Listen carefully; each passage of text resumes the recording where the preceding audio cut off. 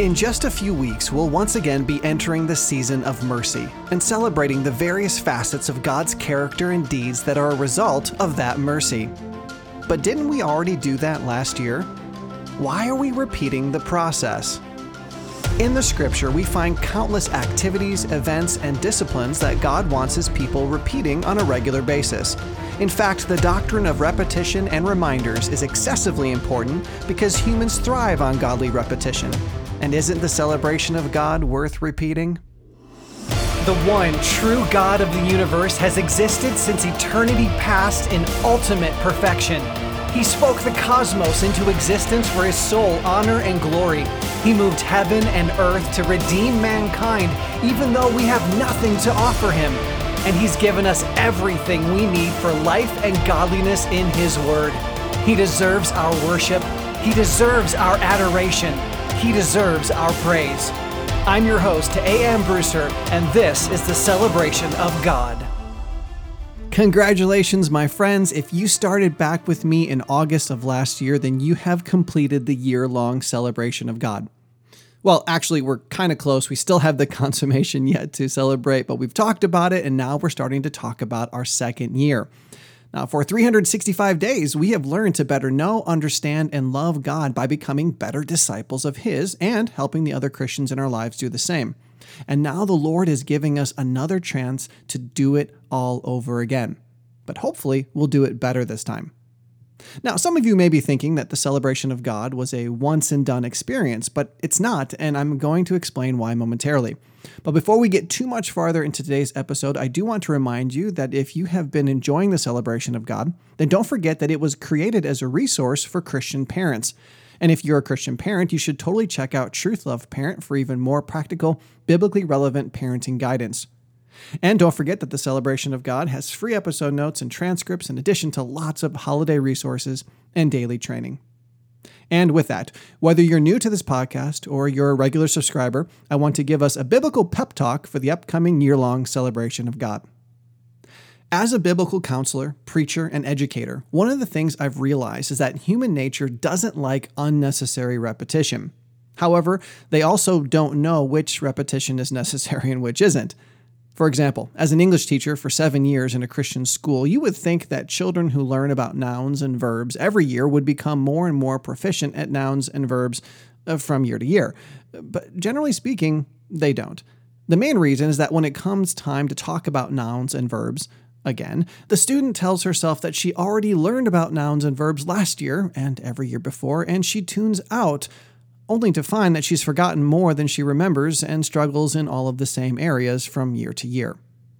As I would review some of the basics with my classes at the beginning of the year, it amazed me how many high school juniors who had been drilled in the parts of speech since they were in lower elementary still couldn't remember the difference between an adjective and an adverb. Now, unless it's something we really love, we humans have convinced ourselves that we don't need to hear again what we've heard before, even though our daily experience should convince us that we clearly haven't learned the lesson yet. And this is where I want to take a little bit of time to discuss the doctrine of repetition and reminders. In John 16:4, Jesus is preparing His disciples for the fact that He soon will be going away to the Father, and He says, "But I have said these things to you, that when the hour comes, you may remember that I told them to you." Disciples of Christ need to be reminded so that they'll be ready to obey when the time comes. When the hour of temptation arrives via aggressive attacks, annoying discomfort, or subtle enticement, if we don't remember what we've been taught, we'll fall to the temptation. In addition, few people learn anything perfectly the first time, and those with photographic memories may be able to perfectly remember the facts, but God calls us to far more than merely remembering facts. It's how we use those facts that is the real goal of our learning. So my friends, God loves repetition. He understands the value of reminders, and so should we. So what kinds of things does God want echoing through our lives? Number one, God wants His word to be repeated in our lives. Consider Deuteronomy 6:4-9. "Hear, O Israel, the Lord is our God, the Lord is one. You shall love the Lord your God with all of your heart and with all of your soul and with all your might. These words which I am commanding you today shall be on your heart. You shall teach them diligently to your sons, and shall talk of them when you sit in your house, and when you walk by the way, and when you lie down, and when you rise up.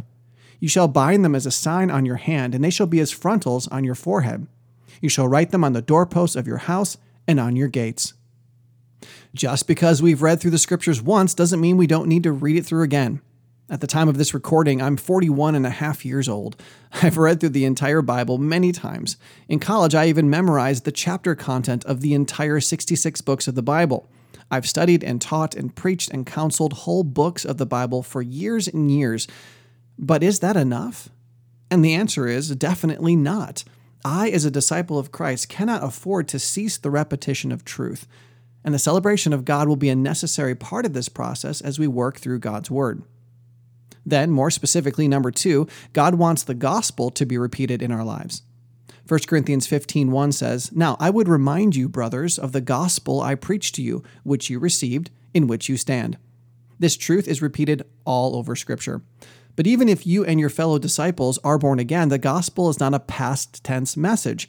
The gospel is necessary for our entire lives.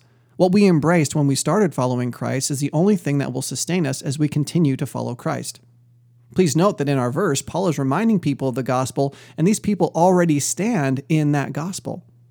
How well do you know the gospel? How often do you and your disciples remind each other of the gospel?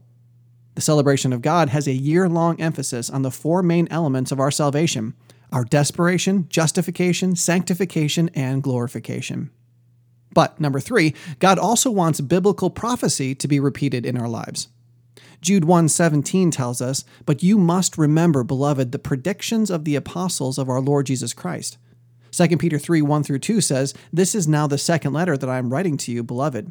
In both of them I am stirring up your sincere mind by way of reminder that you should remember the predictions of the holy prophets and the commandment of the Lord and Savior through your apostles." Now, I actually kind of debated about including this point. Did it really need to be its own point? But the remainder of the passages that I just read, which we don't really have time to discuss right now, explain why this concept is so important. So let me sum it up. We need to know what the Bible says so that we can be assured of its truthfulness. We need to see how time and again what God prophesied came true. We need to be assured that the promises that are not yet present will in fact come to be. The world may use these unfulfilled, quote-unquote, predictions and promises to attack the Bible, but we need to know the nature of God and His track record in order to have a confident expectation in Him. I imagine this topic is not something that regularly comes up in your conversations with your fellow believers, but imagine the impact that will be made in a Christian's life who is regularly reminded of the fulfilled and, as of yet unfulfilled, promises of God. One important element of the celebration of God is our focus on anticipation. We don't only celebrate God's past deeds, we regularly point our gaze toward God's coming prophecy, because God wants us to remember it. Number 4, God wants commands to use our gifts to be repeated in our lives. 2 Timothy 1:6 tells us, "For this reason I remind you to fan into flame the gift of God which is in you through the laying on of my hands." Are you being reminded to use your talents and skills and gifts for the Lord? We here at the Celebration of God regularly emphasize the gifts necessary to glorify God in discipleship because Christians need those reminders. Personally speaking, one of the most important gifts of the Spirit is the grace and strength necessary to be like Christ. Therefore, number 5, God wants His expectations for righteous character to be repeated in our lives. 2 Peter 1:12 reads, "Therefore, I intend always to remind you of these qualities." And I love 2 Peter 1. Perhaps one day I'll work through the passage in an episode for the Celebration of God, but let's at least look at the character traits about which Peter is talking in verse 12. In verses 5-7, Peter says, "Make every effort to supplement your faith with virtue, and virtue with knowledge, and knowledge with self-control, and self-control with steadfastness, and steadfastness with godliness, and godliness with brotherly affection, and brotherly affection with love."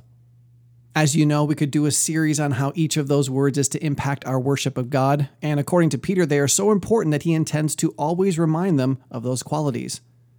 Are you regularly being reminded of these character traits? Do you know what they are and how they're to be lived out as you follow Christ? The 2 biggest elements of the celebration of God are focusing on the Lord's character and deeds. As we learn more about God's character, we're also being instructed in how He wants us to live. And when it comes to good character, you can't neglect this next point. Number 6, God wants the importance of obedience to be repeated in our lives. In Titus 3:1, Paul told Titus that it would be important to remind them to be submissive to rulers and authorities, to be obedient, to be ready for every good work. This is pretty huge.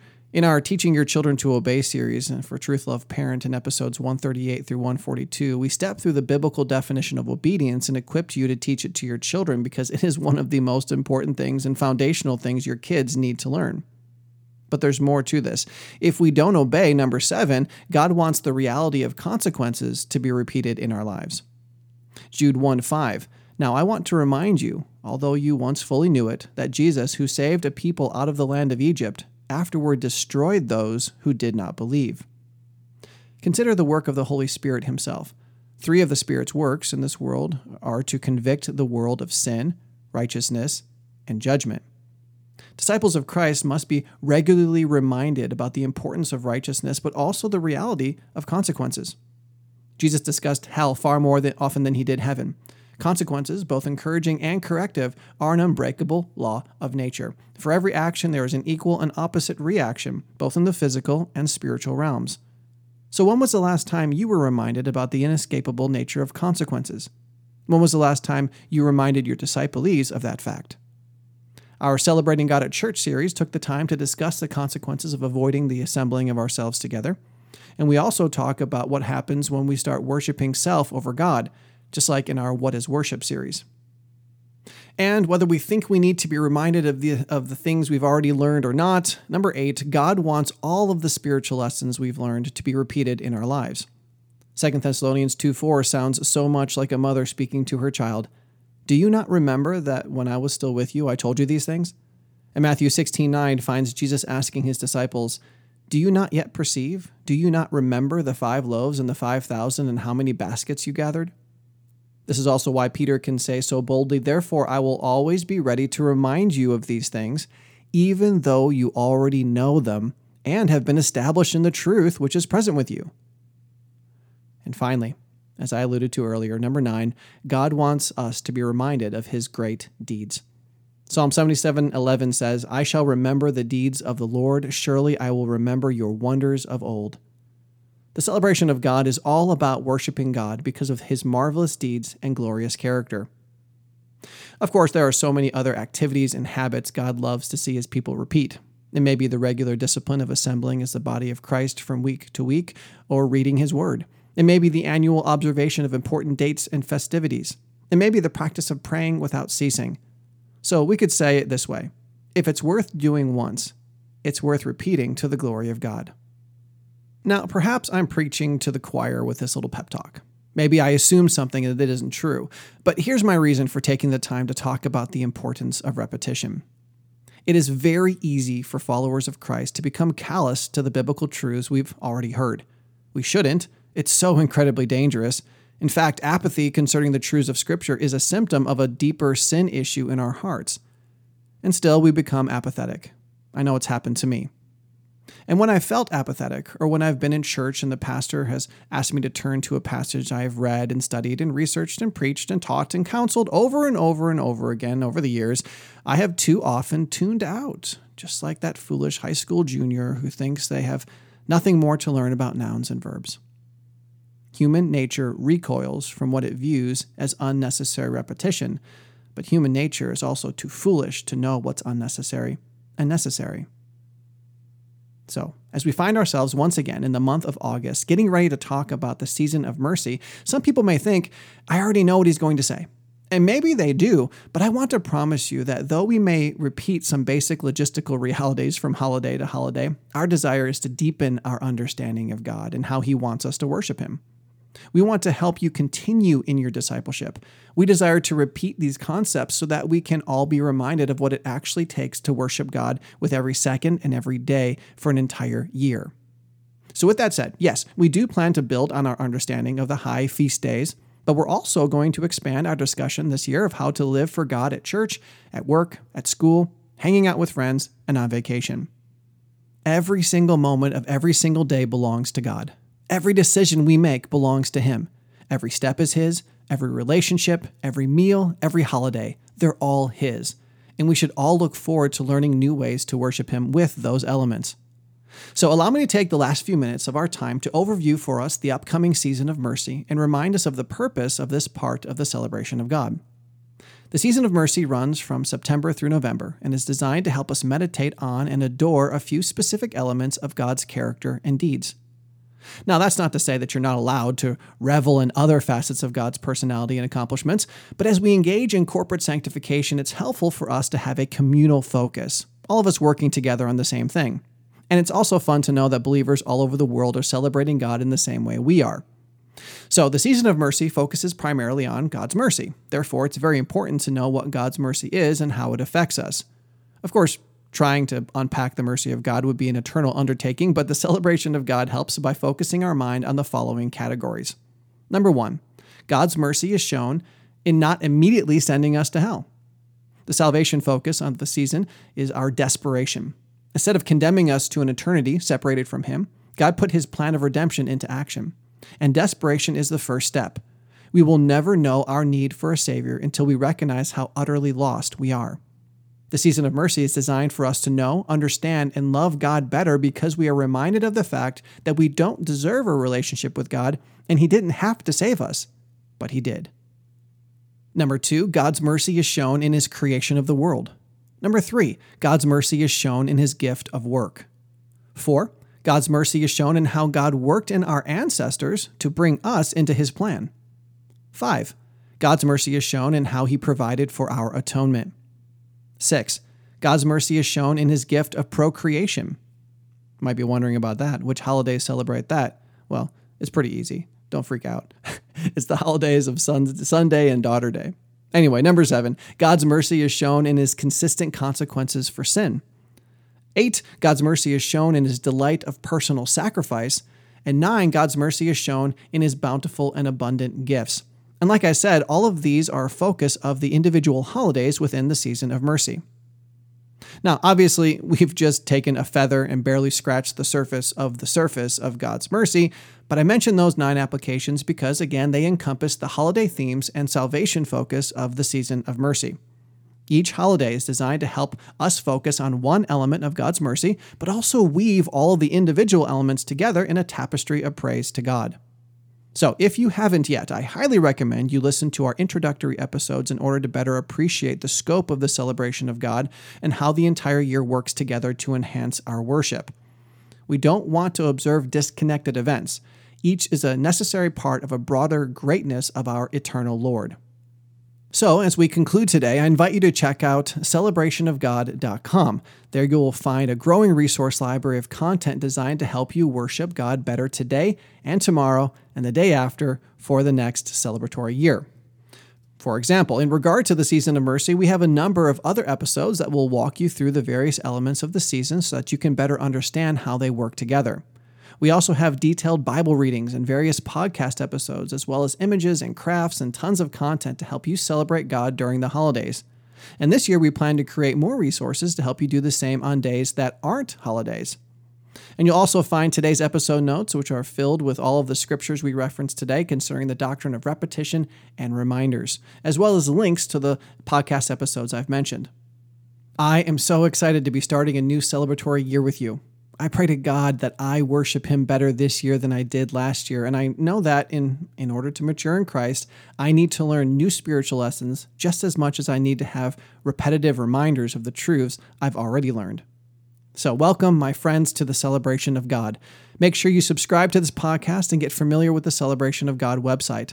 Also, don't forget to share this episode on your favorite social media outlets so more Christians can join us in giving God the honor and adoration that He's due. And lastly, there's only about 10 days before we start off the season of mercy and celebrate Creation Week.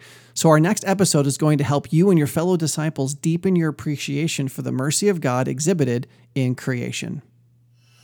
If you want to know God better, celebrate Him more, and help the ones you love to do the same, subscribe to this podcast and visit celebrationofgod.com to learn more about this dynamic discipleship resource. And remember, the Celebration of God is a listener-supported ministry.